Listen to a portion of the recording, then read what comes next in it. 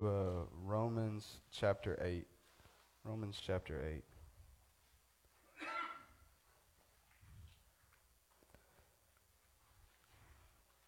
I don't know if we're going to stay here.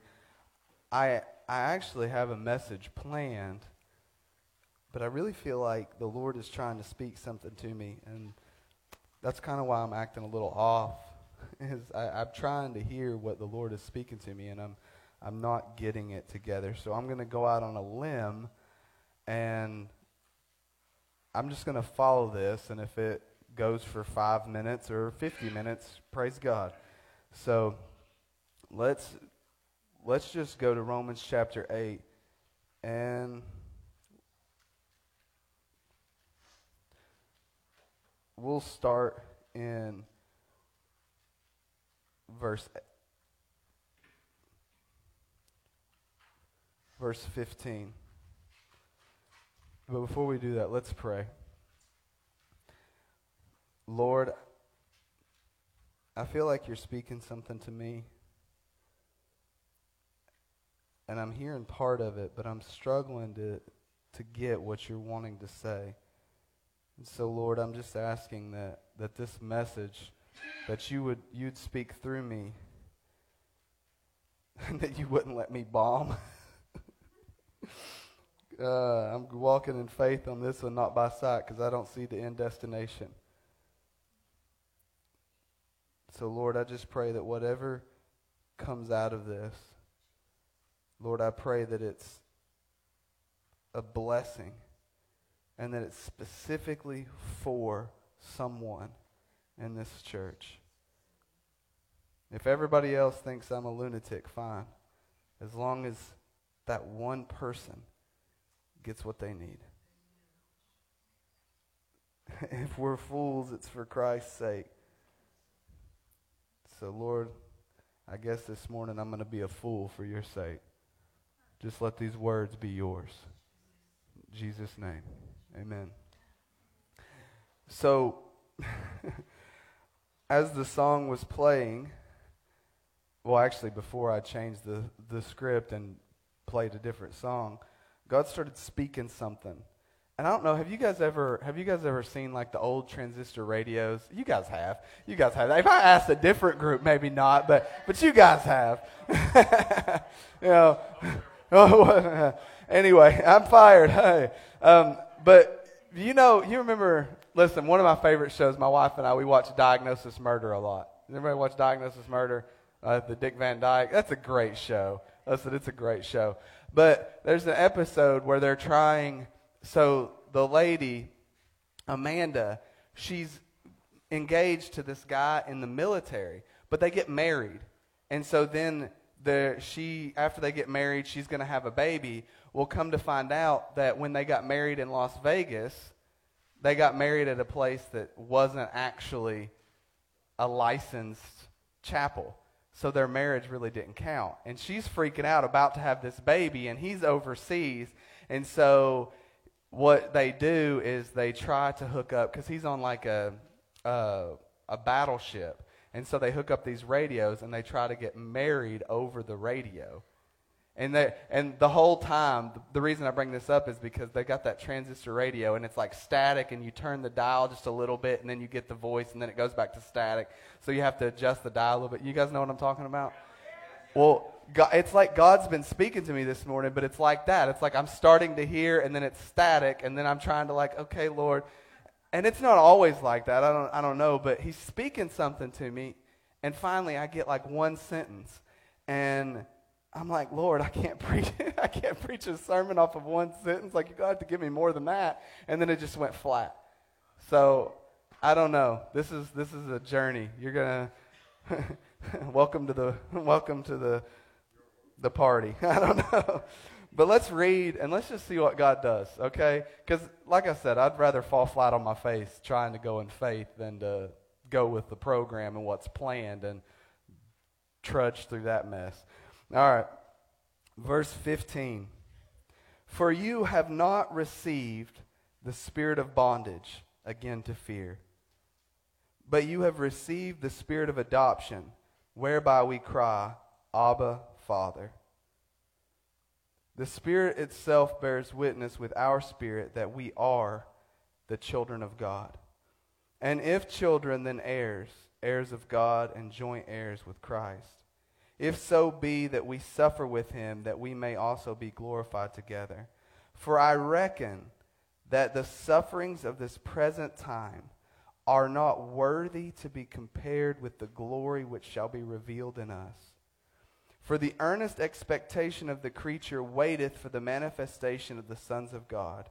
For the creature was made subject to vanity, not willingly, but by reason of him who has subjected the same in hope, because the creature itself also shall be delivered from the bondage of corruption into the glorious liberty of the children of God. For we know that the whole creation groaneth and travaileth in pain together until now. And not only they, but ourselves also, which have the first fruits of the Spirit, even we ourselves groan within ourselves, waiting for the adoption, to wit, the redemption of the body. For we are saved by hope, but hope that is seen is not hope. For what a man seeth, why doth he yet hope for? But if we hope for that which we see not, then do we with patience wait for it. Likewise, the Spirit also helps our infirmities, for we know not what we should pray for as we ought, but the Spirit itself maketh intercession for us with groanings that cannot be uttered. And he that searcheth the hearts knoweth what is the mind of the Spirit, because he maketh intercession for the saints according to the will of God. And we know that all things work together for good to them that love God, and to them that are called according to his purpose. For whom he did foreknow, he also did predestinate to be conformed to the image of his Son, that he might be the firstborn among many brethren. Moreover, whom he did predestinate, them he also called, and whom he called, them he also justified, and whom he justified, them he also glorified. What shall we then say to these things?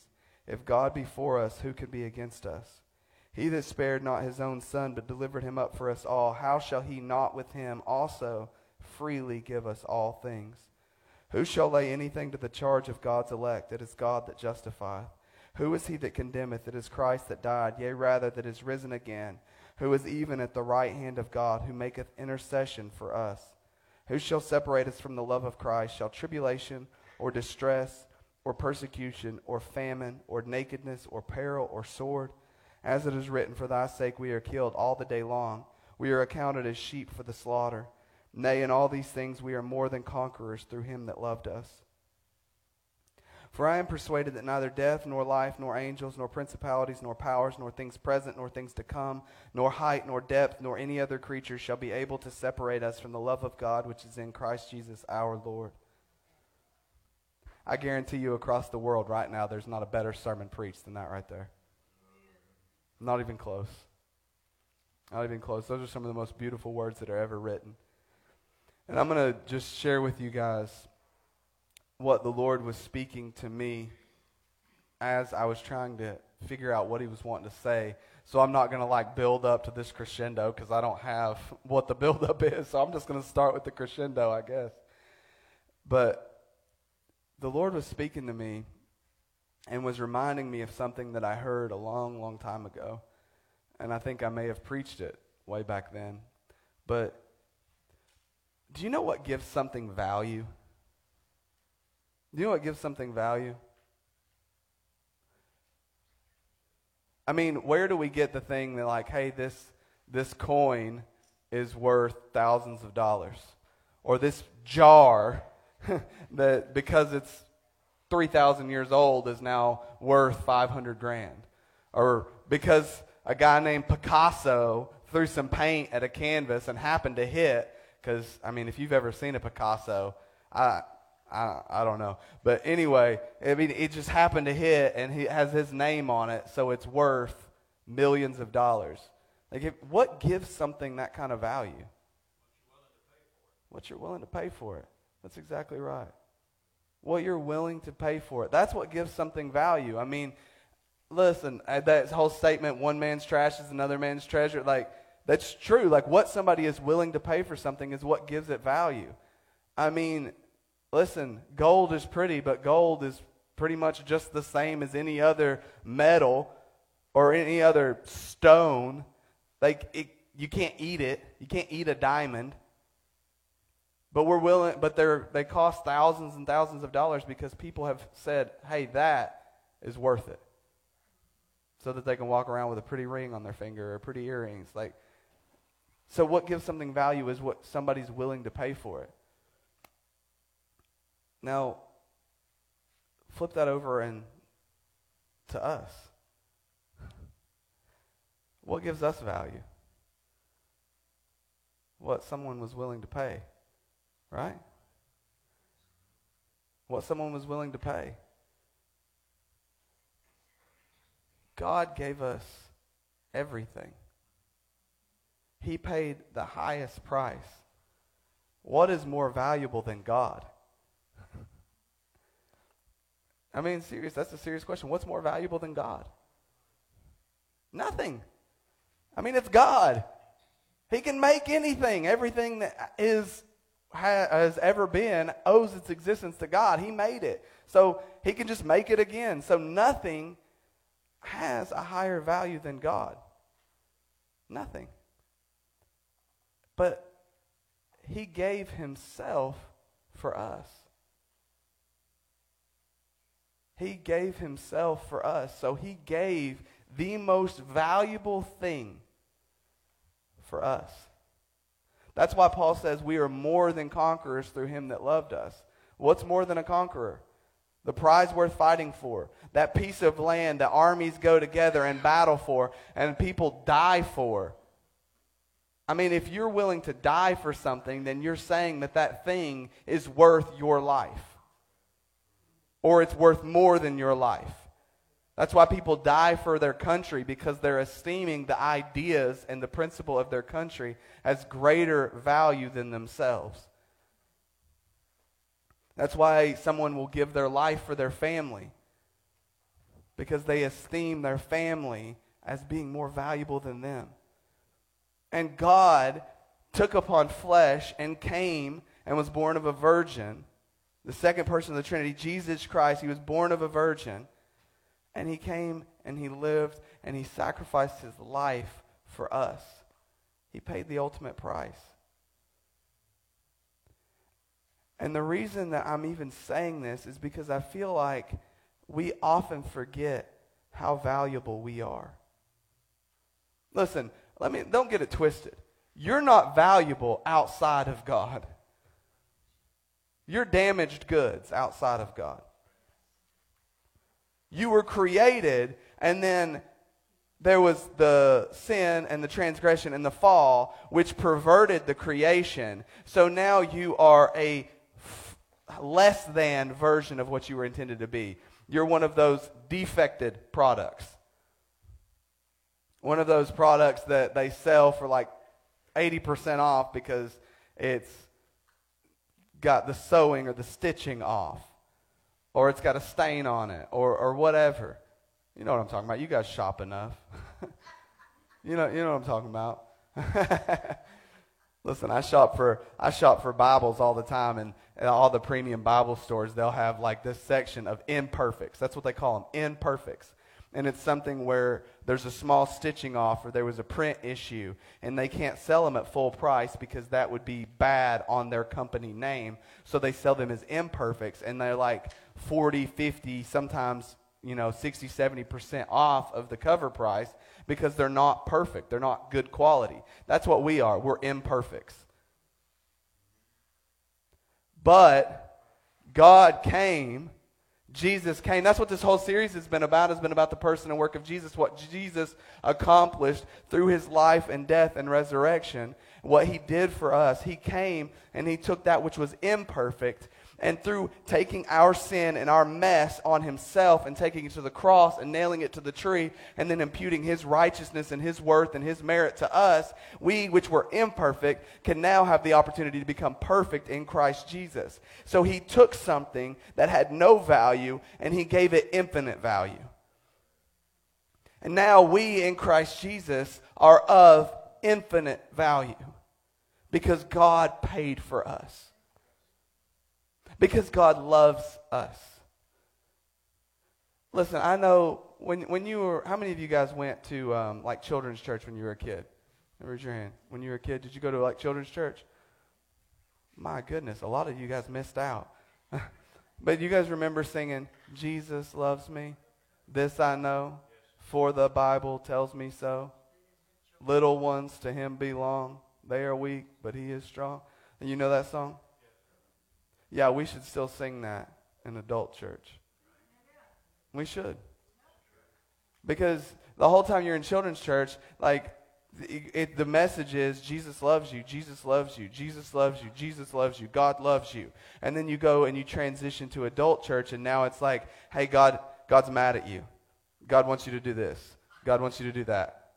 You're not good enough. Repent. Change. And there's truth to those things. I'm not saying that works aren't important. I'm not saying that lifestyle isn't important.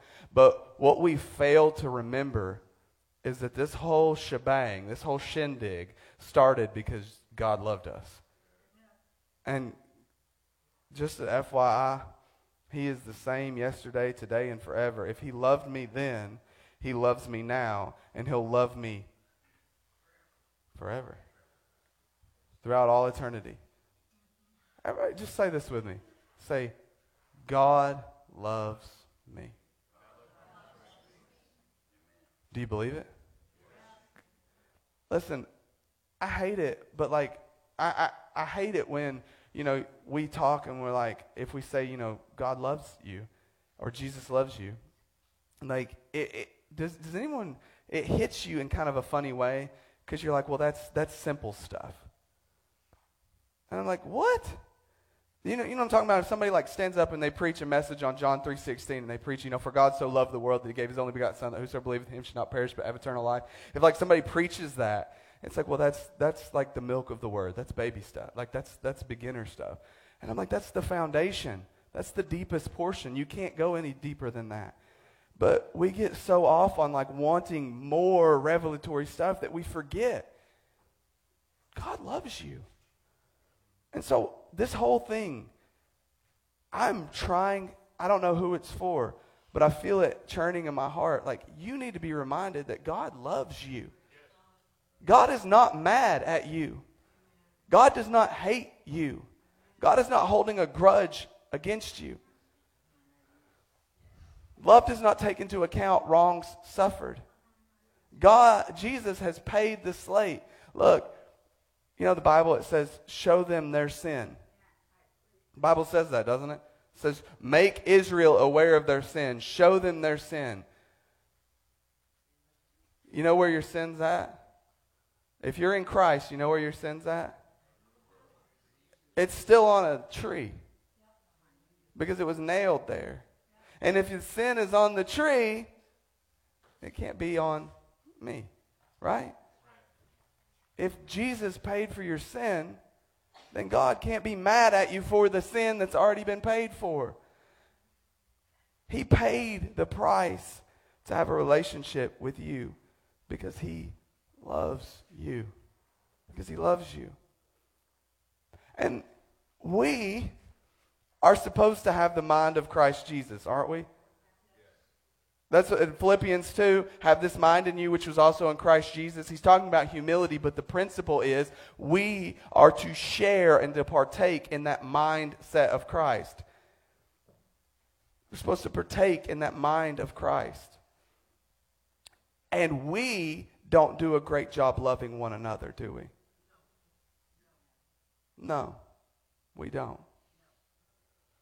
Because love is sacrificial. Love is exalting someone else above yourself. That's why he says, look not every man on his own things, but every man also on the things of others. Have this mind in you, which was also in Christ Jesus. He starts with a debasing of self and an exalting of others, not saying, oh, everybody's so much better than me, but thinking about them more than you think about yourself. That's love. And we don't do a good job loving one another. And you know what that does? That puts us at odds with the mind of God.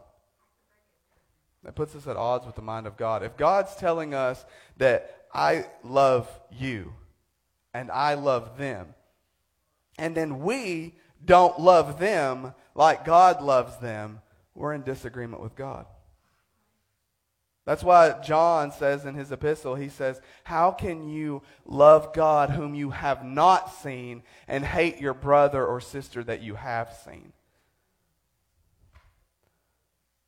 How can we have all of this stuff and hold all this animosity and hatred towards one another? You know what I was going to preach on this morning? What I was going to preach on this morning was the judgment at Caiaphas' house. And I was going to preach on, and heck, maybe I will. Maybe we'll just flow right into that. But the judgment at Caiaphas' house, the arrest of Jesus. When Jesus is in Gethsemane and he goes off to pray. You remember that 2 weeks ago we talked about that? And after he prays, or before he prays, Peter says, hey, if everybody else denies you, I won't deny you. I've got you, Jesus. And Jesus says, yeah, before the cock crows 3 times, you're going to deny me 3 times. And Peter says, you got it wrong.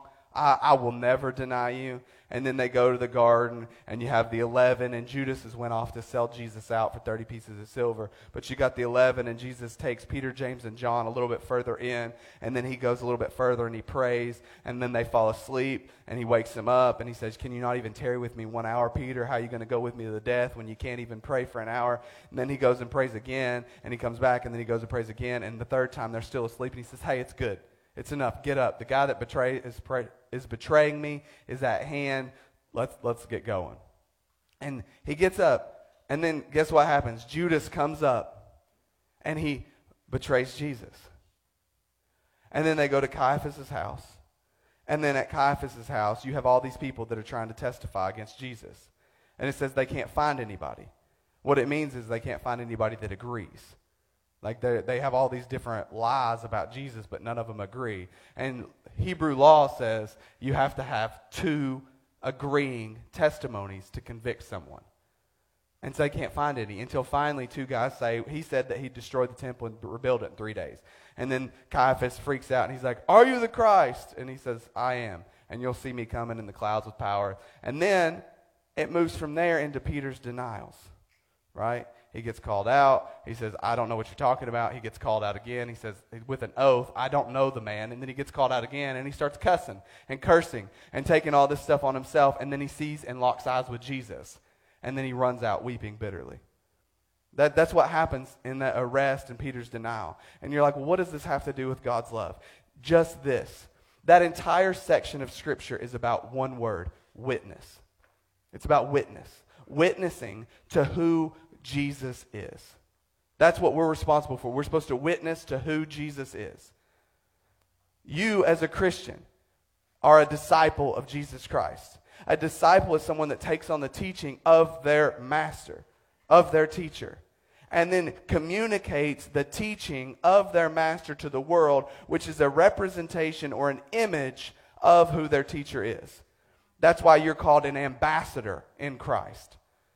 An ambassador is someone that takes the policies of a nation to a foreign nation to show what the nation represents. That's why you're called a witness. That's why you're sent on the Great Commission to make disciples. The list goes on. Your job as a Christian is to be a witness.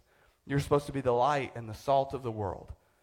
And it's why he says, does anyone take a light and after he has lit it, put it under a basket? He's like, no, he sets it up in a place so it gives light to all the house. If salt has lost its savor, where was it good for? It's good for nothing but to be cast out and trodden underfoot. Like, you're supposed to be the flavor and the light of the world. You're supposed to represent who Jesus is. And when we forget the love of God, when we forget the love of Jesus, and we forget that Jesus loves them just as much as he loves me, we are failing in our witness. In that whole passage, the arrest and Caiaphas' house and Peter's denial, do you know that there wasn't just one betrayal of Jesus? There wasn't. We have Judas's betrayal. He sold Jesus out for 30 pieces of silver and betrayed Jesus with a kiss. And you also have Peter embodying this with his denials, and I'll get into that in a second. But you have another betrayal. Peter comes and betrays Jesus with a sword. And we've got 2 groups of people. We've got people betraying Jesus with a kiss and people betraying Jesus with a sword. And we do both of those. And it's like this. Which one should we start with? I don't know. Let's start with a kiss. Betraying Jesus with a kiss. Judas sold Jesus for 30 pieces of silver. He put a price tag on Jesus. That 30 pieces of silver is worth more than Jesus' life. Because that's when you sell something, you're saying that money's worth more than what you're selling. So 30 pieces of silver, he's worth more than Jesus' life. That's a pretty cheap price tag on the Son of God. But, hey, we do it. We do it. God calls us to pray. Oh, Tennessee Vols are playing.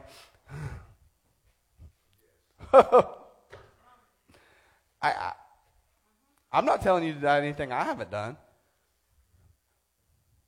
God calls us to wake up and read our word. Oh, Lord, I got to get up at 6 and it's already 5. That hour of sleep is worth more than the presence of God. Don't stare at me awkwardly. You guys have done this too. What have you sold Jesus out for? And this isn't a condemning message. It's just a point-blank truth.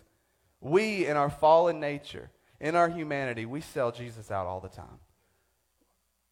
And what we do is we betray him with a kiss. We're like embracing him over on this hand and trying to embrace the world on this hand, or what we want.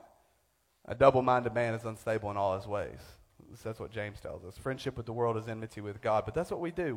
We try to embrace Jesus with a kiss. Oh, but it gets worse.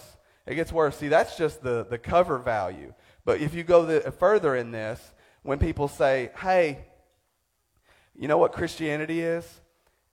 Christianity is you being happy, healthy, and wealthy. That's betraying Jesus with a kiss. It is. Because nowhere in my Bible does it tell me that I'm going to be rich. I can be. God can bless my finances, and I can make money out the wazoo and give it out, and God gives more and bless me to be a blessing. But that isn't the standard. That isn't what has to happen. And let me touch on one that we as Pentecostals, we struggle with. I struggle with this one. It's a healthy one. How many of you guys have followed Jesus for more than 20 years? How many of you in that 20 years have struggled with a sickness? How many of you have seen instant deliverance every time you've prayed? How many of you are still battling a sickness and still haven't seen the deliverance? Not asking if you don't believe for it. I'm asking if you haven't seen the manifestation of it yet. I don't understand that. I don't understand. I've went and I've preached in revivals and I've preached in churches and I have seen miraculous healings. And I've heard testimony and I've seen people healed. But I don't understand, and I still to this day don't get it. If I have 12 people in a line, 8 of them can get healed and the other 4 don't. And I still don't understand it.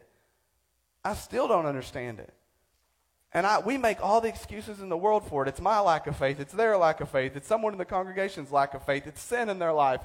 And we make all the excuses in the world. But what about the discretion of God? I mean, we don't. The point is you know what's promised to Christians? You know what's promised to Christians? What's actually in there promised to Christians? Suffering, persecution, hardship, difficulty, pain. Paul tells the Philippians, he says, hey, that conflict that you've seen and heard in me, God has appointed to be in you. He's saying, you've been appointed not just to believe on Christ, but to suffer for his sake. Paul tells Timothy, he says, hey, everyone that lives godly in Christ Jesus will suffer persecution. And the church, in all seriousness, we've lost our theology of suffering. And I'm not one of those people that's like, oh, Christianity, suffer.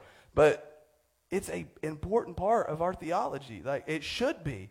I mean, the Bible talks a lot about suffering. It talks a lot about hardship, that the trying of your faith may be much more precious than silver and gold that perisheth. And that's why Paul's writing here in a chapter, maybe one of the greatest chapters on love ever written. Romans 8, 1 Corinthians 13, maybe, and 1 John 4, maybe some of the greatest words on love ever written. And in that same chapter, he says, I'm confident that these afflictions aren't even worthy to be compared with the glory we shall receive after. So why is afflictions coming up when it's talking about God's love? Because it's necessary. It's a part of it. It's a part of it. But we like to betray Jesus with a kiss, and we like to say, no, we want as many people to pray the prayer as possible, because that's what fills the seats. That's what keeps the bank account and the budget where it needs to be. Budgets, butts, and bucks. That's what we like to talk about. You know, preach an easy gospel. Look, I took the cross down, but I took it down because we're going to put something else up here. I just don't know what yet. I've got some ideas. I didn't take it down for the reason some people take it down. Some people take the cross down in church because it's an ugly instrument of death and it implies blood. Some people won't talk about sin. Some people won't talk about repentance. Some people won't talk about that because that's not what people want to hear. I remember the birth of the seeker-friendly movement when they would go out and they would take these surveys and demographics and say, hey, why don't you go to church? Okay, if church, what would church have to happen for you to come? And they would take lists, shorter sermons, no talking about sin, no talking about blood, no talking about repentance. And then they would take these surveys and they would build the church in response to the surveys so that people would come. And what you had happen was you had people that would preach 15 to 20 minutes on nothing. Half the time it wouldn't even be the Bible. And then they would have like the game shows and the skits and all that stuff so that people would be lulled to sleep. They were a part of the church and they were a Christian, but they were betraying Jesus with a kiss. And so when people say Christianity is easy, I'm like, no, it's not. The gospel is good news. It's not easy news.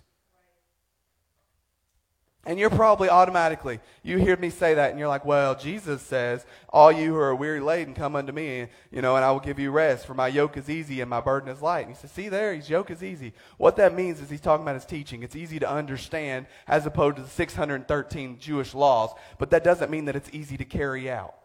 It doesn't mean that it's easy to endure. It doesn't mean that it's easy to walk through. The gospel is difficult.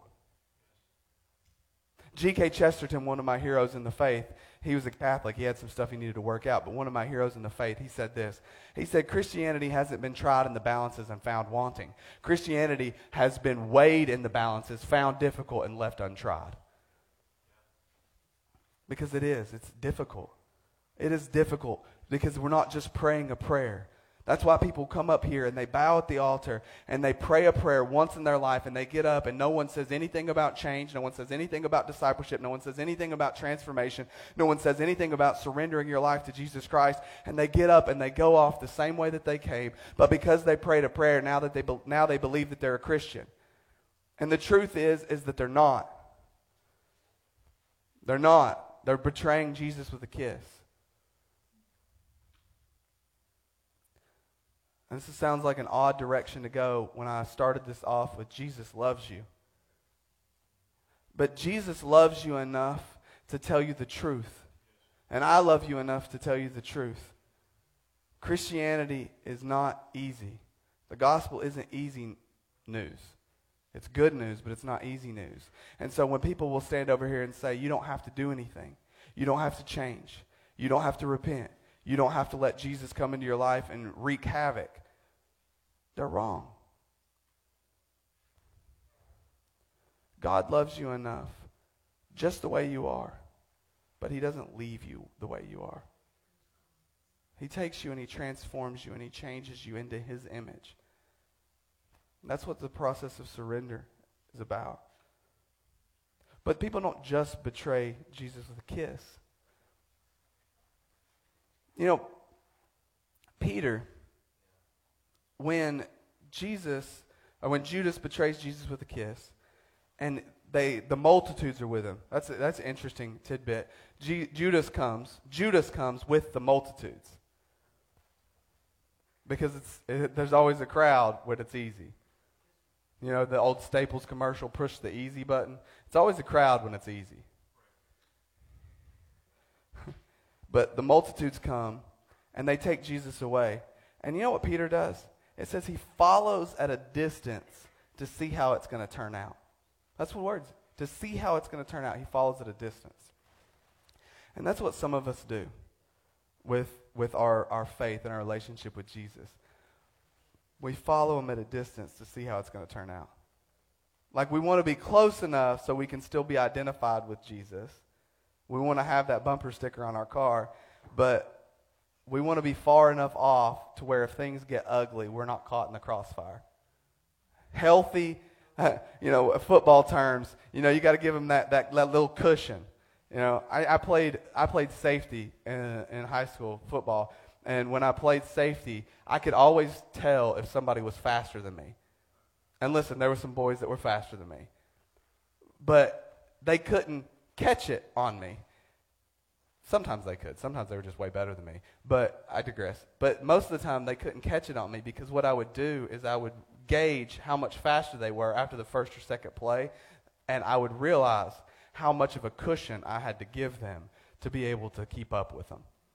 Some guys, it was 5 yards. I could be right up close to them, and they wouldn't outrun me. Some guys, it was 10 yards. They were a little bit faster than me, so I needed to give a little bit of a head start to myself so I could keep up with them. Some guys, it was like 15, 20 yards. Like, this guy's going to smoke me. And as soon as he takes off that line, he's going to be way past me, so I got to back up further. The point is that cushion was to keep me safe. And that's what Peter was doing. He was keeping himself safe. He was following Jesus just far enough off to where if it turned out favorably for Jesus, he's right there and he can get in on the reward. But if it turns out bad for Jesus, he's far enough away where he's not going to be caught in the crossfire.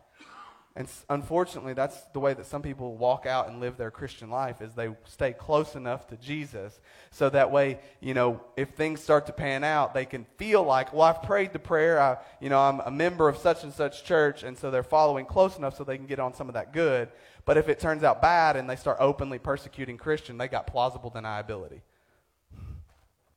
Now, I ask you, do you have plausible deniability? And then it goes on, and he ends up getting called out because I guess he was a little too close. And the first time he gets called out, she's like, hey, you were with Jesus. And he says, I don't know what you're talking about. I don't know what you're talking about. And he moves. He goes outside. He gets further away. I got a little bit too close. They were starting to ask questions. I don't know what you're talking about. I'm going to go further away. A little bit too close. And then they ask him again, and it says this time he swears with an oath, I don't know the man. See, the first time, I don't know what you're talking about. Now it's outright denial. I don't know the man.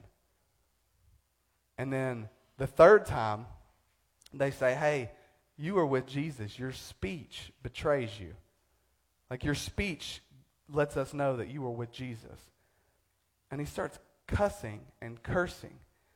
I guess he doesn't sound like he's been with Jesus anymore. I don't know the man. And then it says he locks eyes with Jesus. And he realizes and remembers the prophecy, and he runs away weeping bitterly.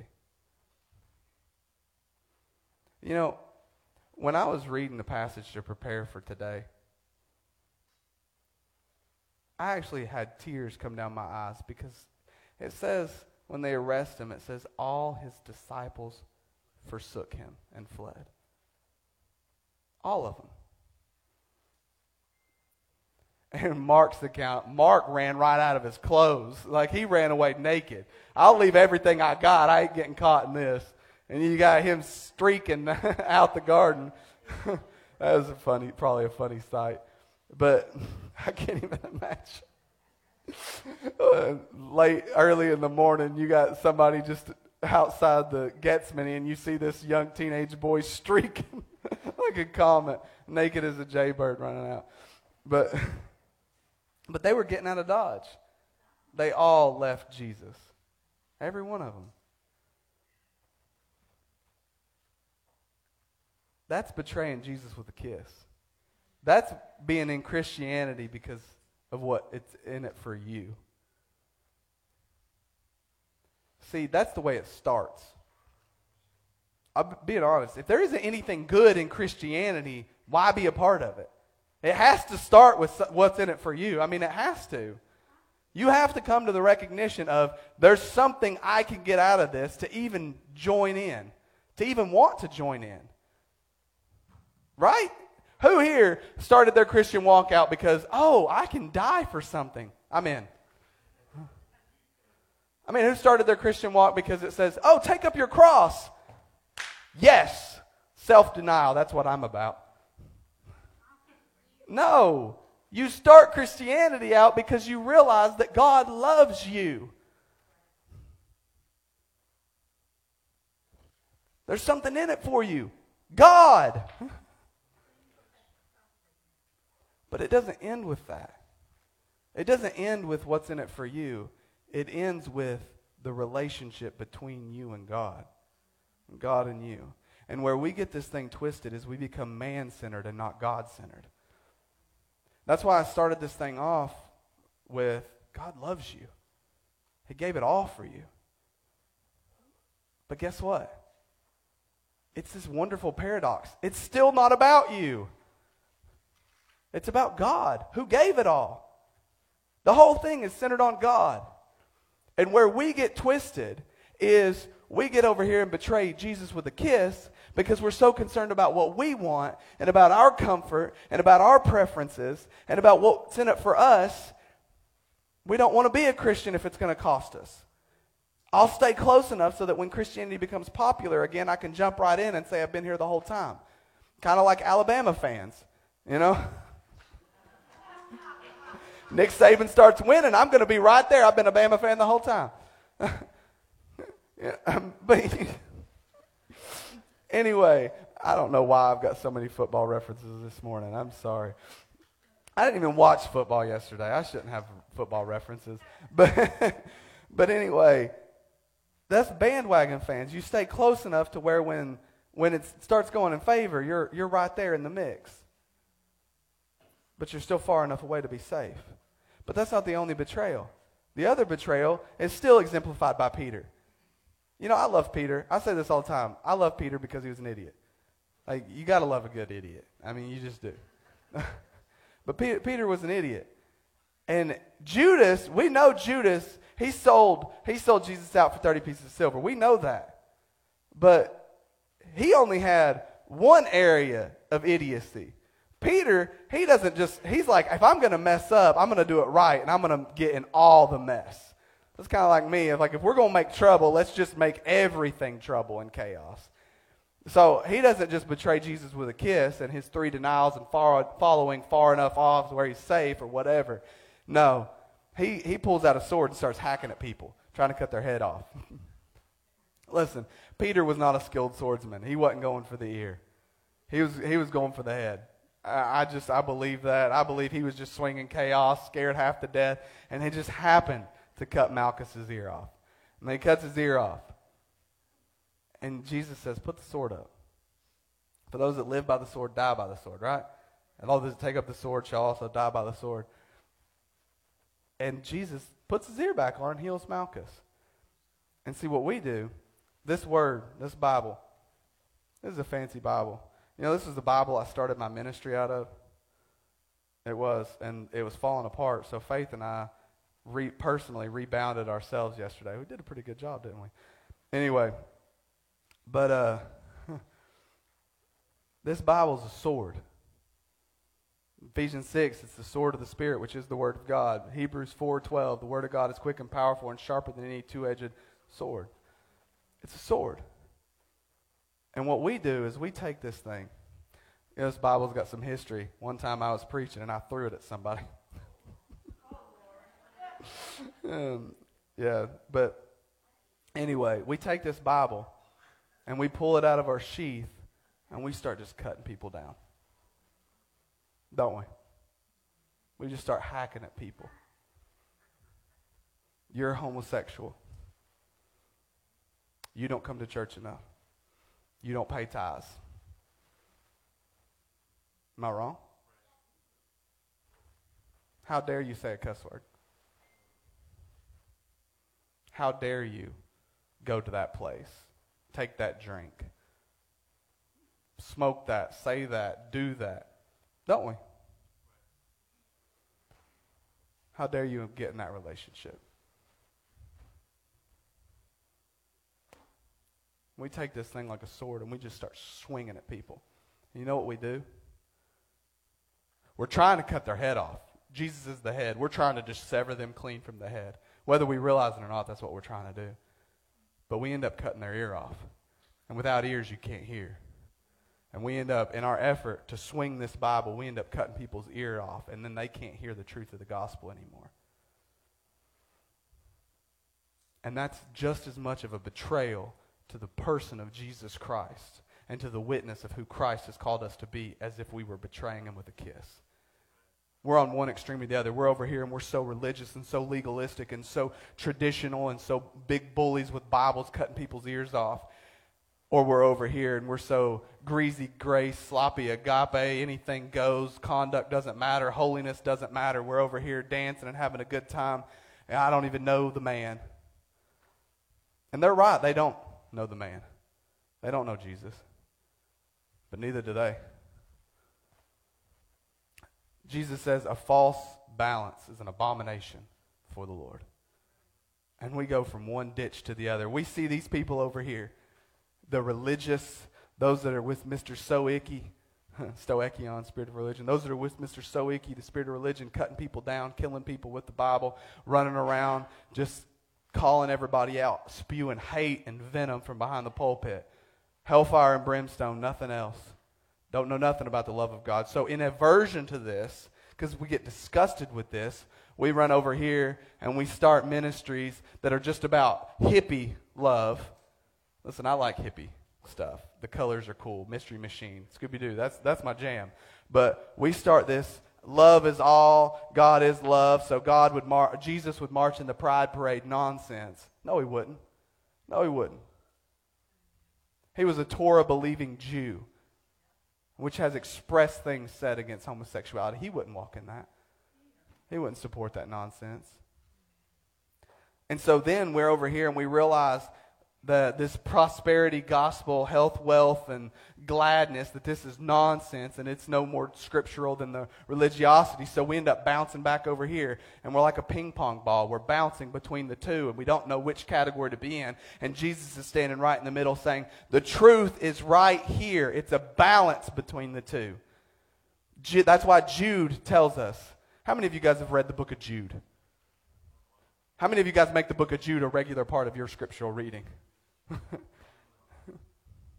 It's one of the unknown books because it's only got 20-something verses in it. Right before Revelation. Most of us, we know that there's a book of Jude because we're on our way to the book of Revelation and we just happen to see it. Oh, hey, Jude. I'm singing Beatles song, you know. Anyway. But anyway, Jude, he says this. He says, of some, save with compassion, making a difference.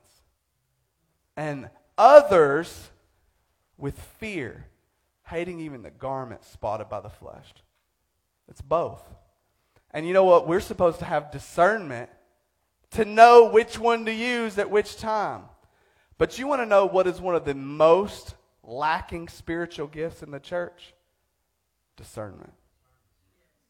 We talk about tongues. We talk about healing. We talk about working of miracles. We talk about prophecy, words of knowledge, words of wisdom. We talk about all of those wonderful gifts, interpretation. But the discerning of spirits is lost in the church. That's why somebody can stand up over here being a proponent of the prosperity gospel and say one heretical thing after another, and 90% of their teaching is okay, 10% is heresy, and we tote them out like they're generals of the faith.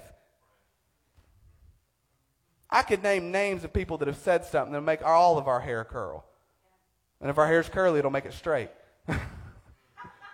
But then we also got people over here that are just hating everybody, and they're all under the guise of Satan, and they think that they're doing the Lord a service, and they're not. They're just a false witness, and they're betraying Jesus with a kiss or with a sword. The group over here, you know what they say? The Bible says, don't judge me. Only God can judge me. Can I tell you something? Can I break something down? This group over here is all about judgment. This isn't a problem for them. This group over here, they're like, don't judge me. The Bible says don't judge. Can I tell you something? The Bible does not tell you not to judge. The Bible does not tell you not to judge. And how many of you guys are thinking of scripture right now that goes against what I just said? You're probably thinking of Jesus. Judge not, lest you be judged. For whatsoever measure you judge, the same measure shall be meted out to you. Right? Right? What comes after that? He says, why do you say to your brother, take the beam out of your own eye, or take the mote out of your own eye, or out of his eye, when you have a beam in yours? Let me ask you something.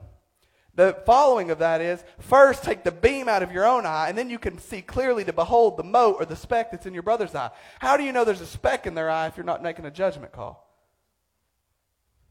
And James, he says, judge not lest you be judged. You don't know what the Bible's actually teaching? Because we have this problem where we say, and over time, a word changes its meaning. A word changes its meaning.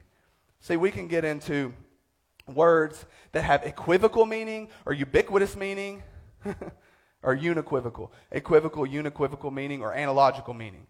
Meaning that whatever context they're in, it could be the same word and the same definition no matter what context it's in, or it could be a different word depending on the context, or it could be a different word every time it's used regardless of the context. That's why when you say, hey, this book is bald. Has anyone ever heard that? This book is bald, it means it's boring. That's not the same as saying, hey, Chuck is bald.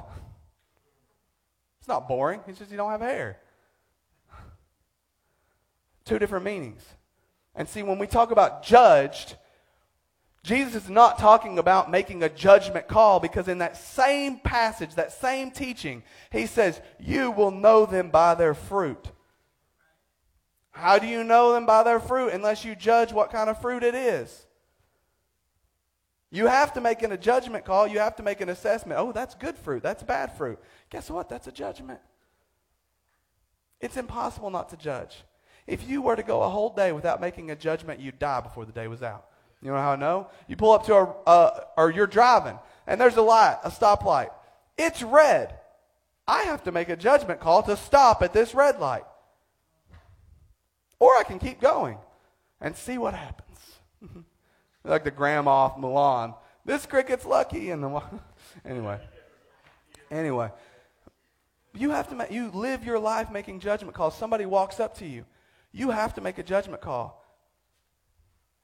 If anybody has ever taken any courses in self-defense, it is imperative that you learn to make judgment calls of whether or not someone poses an imminent threat to you and your family.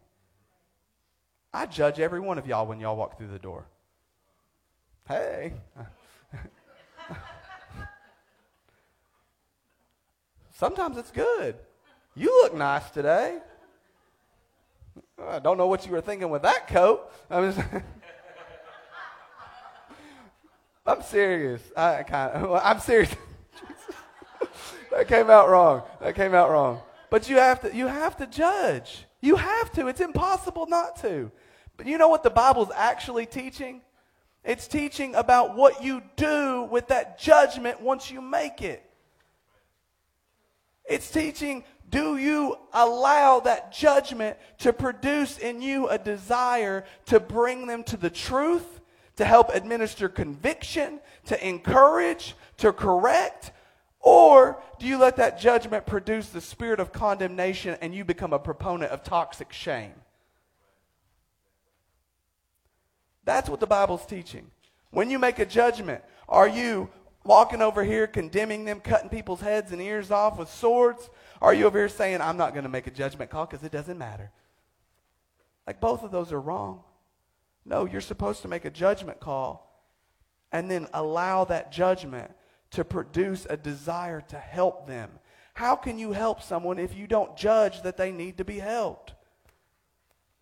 If you look at somebody and they're emaciated and their ribs are showing and their cheeks are sunken in and they have the big round bags under their eyes, do you not make a judgment call? This person hasn't had a meal in a long time. Is that sinful? No. It's making a judgment.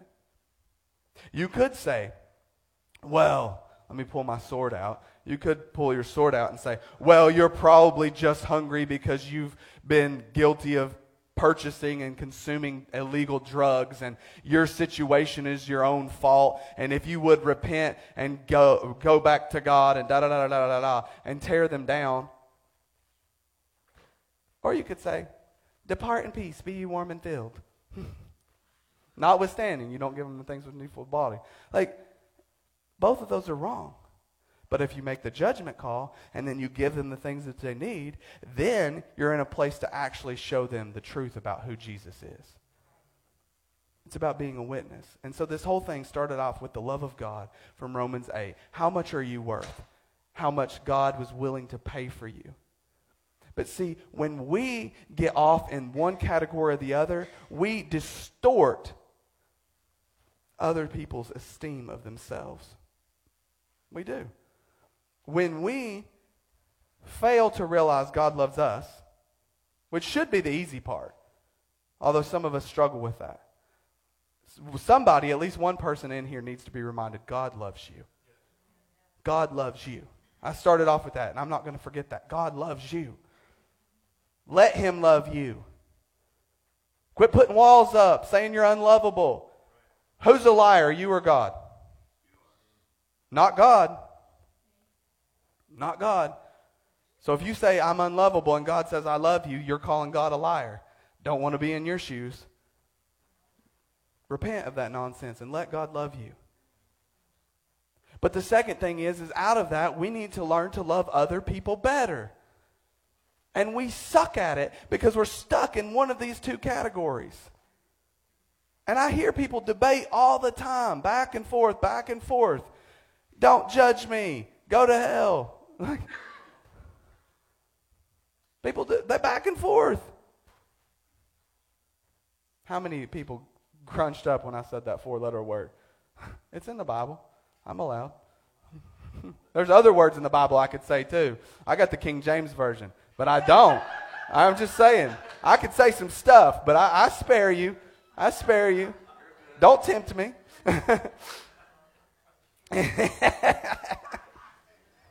Anyway, we get stuck in these two categories and we misrepresent Jesus. We misrepresent Jesus. And I'm telling you, church, you have to love other people. I don't care what they've done to you. I don't care what they've done to your friends. I don't care what they've said against God. If God's willing to forgive them, you should be too. Love one another. Quit cutting people down with a sword. Quit pretending that conduct and holiness doesn't matter. Neither one of those are a good representation of Jesus. And if we're called to be a witness to the light, we have to understand what it is the light is witnessing in us. And Jesus is telling us that he loves you and he loves them. And because he loves you and because he loves them, and you look at yourself and realize, dang, I didn't deserve that, then you shouldn't make them deserve it either. And that's where we get guilty, is God loves us for free.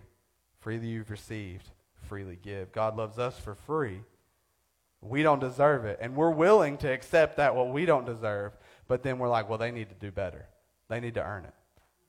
And it's like, no, you don't earn your salvation. You don't earn God's love. God loves you, and then that love changes you and flows out of you and produces good works. You work from, not for. You work with. Amen? All right. Let's pray. Dear Heavenly Father, Lord, thank you for an opportunity to be in your house.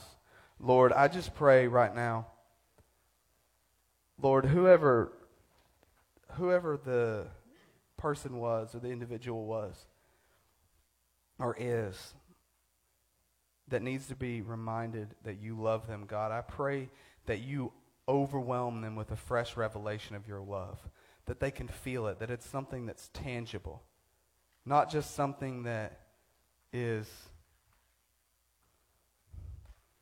abstract, theoretical knowledge, but something that becomes an actual experience.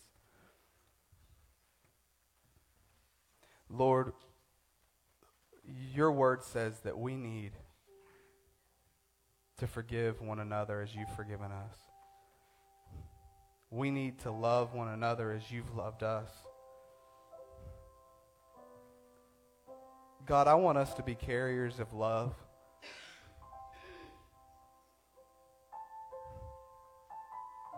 And to be honest, God, I don't even know how to pray through this. God, I pray that if I didn't say anything that needed to be said, Lord, that you would speak it to their hearts now. Lord, don't let anyone leave here not knowing you, not experiencing your love. Don't let anyone leave here stuck in either rut, the rut of judgment or the rut of betraying Jesus with a kiss or with a sword.